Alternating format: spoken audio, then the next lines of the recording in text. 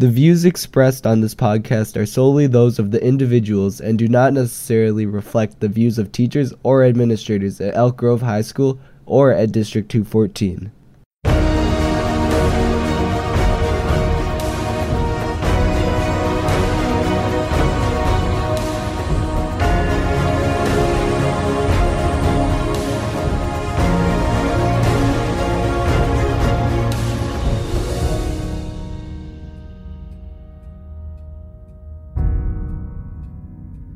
This is Vox Historia, the voice of history, told by students of history at Elk Grove High School.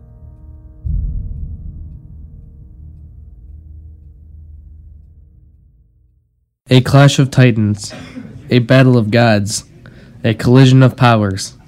The epic battle between East and West was ready to commence, but it didn't turn out to be that epic. The importation of opium in China from England was an attack on the Chinese way of life. An estimated 10 million people in China became addicted to opium through the opium trade. The Chinese were forced to respond.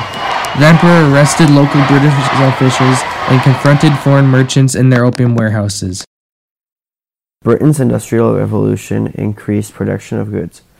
Britain had the largest and strongest economy of the time.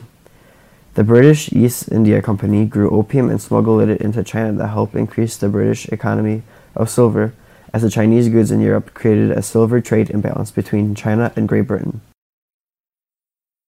The Chinese found it insulting, as in addition to the silver, they trade precious and valuable goods, which are essential to the British lifestyle, such as tea and rhubarb, just to receive drugs that the government themselves had deemed illegal on their grounds.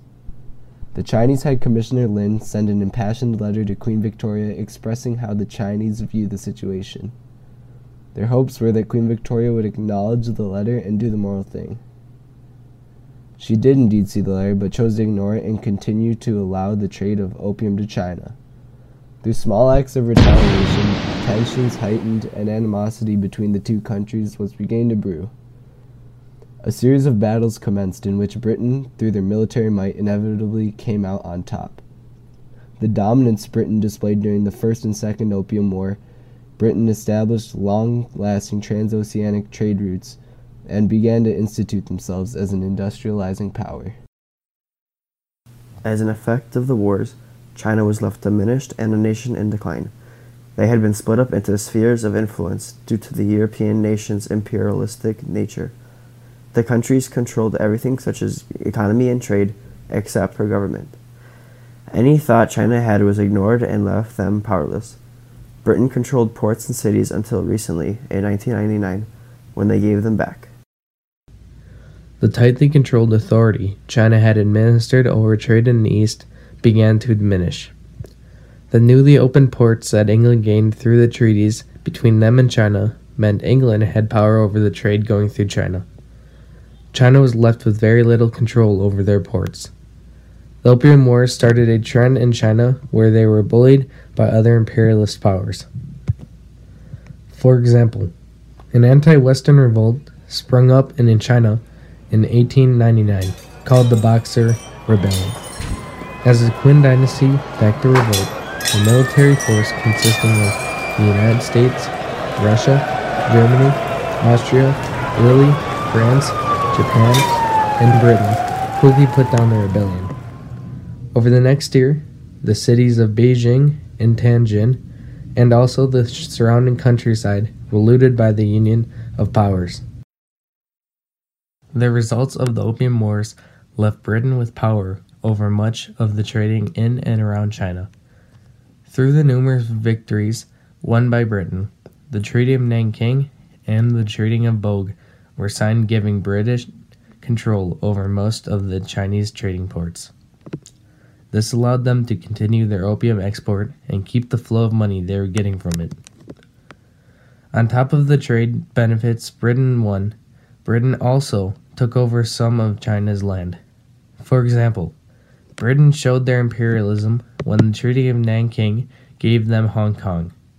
Britain's military superiority led them to own Hong Kong until 1999, when China finally got back the city. Britain was unsatisfied by the terms of the treaty, so they were itching to start another Opium War. The failure of the treaty to improve trade and diplomatic relations extremely led to the Second Opium War and further weakening the Qing dynasty.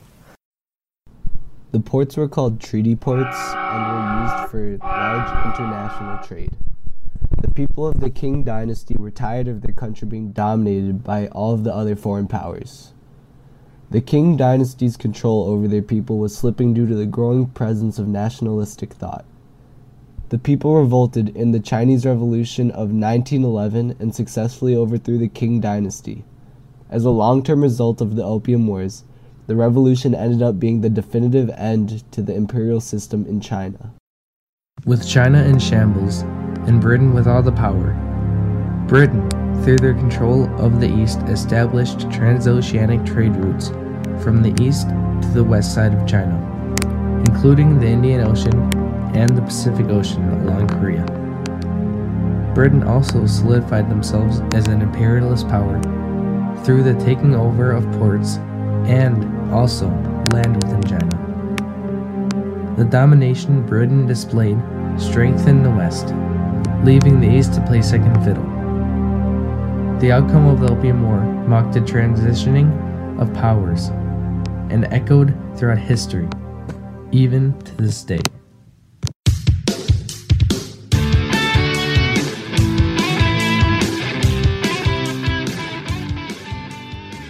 A scholarly article that helped aid us through our research included Kicking the Gong, The Opium Wars, 1839 through 1860, written by David Silby. Other primary sources that helped aid us through our research included a letter from Lin Zexu to Queen Victoria. Another included memorials written by Qing official Wang Juezhi. Thanks for listening to our podcast.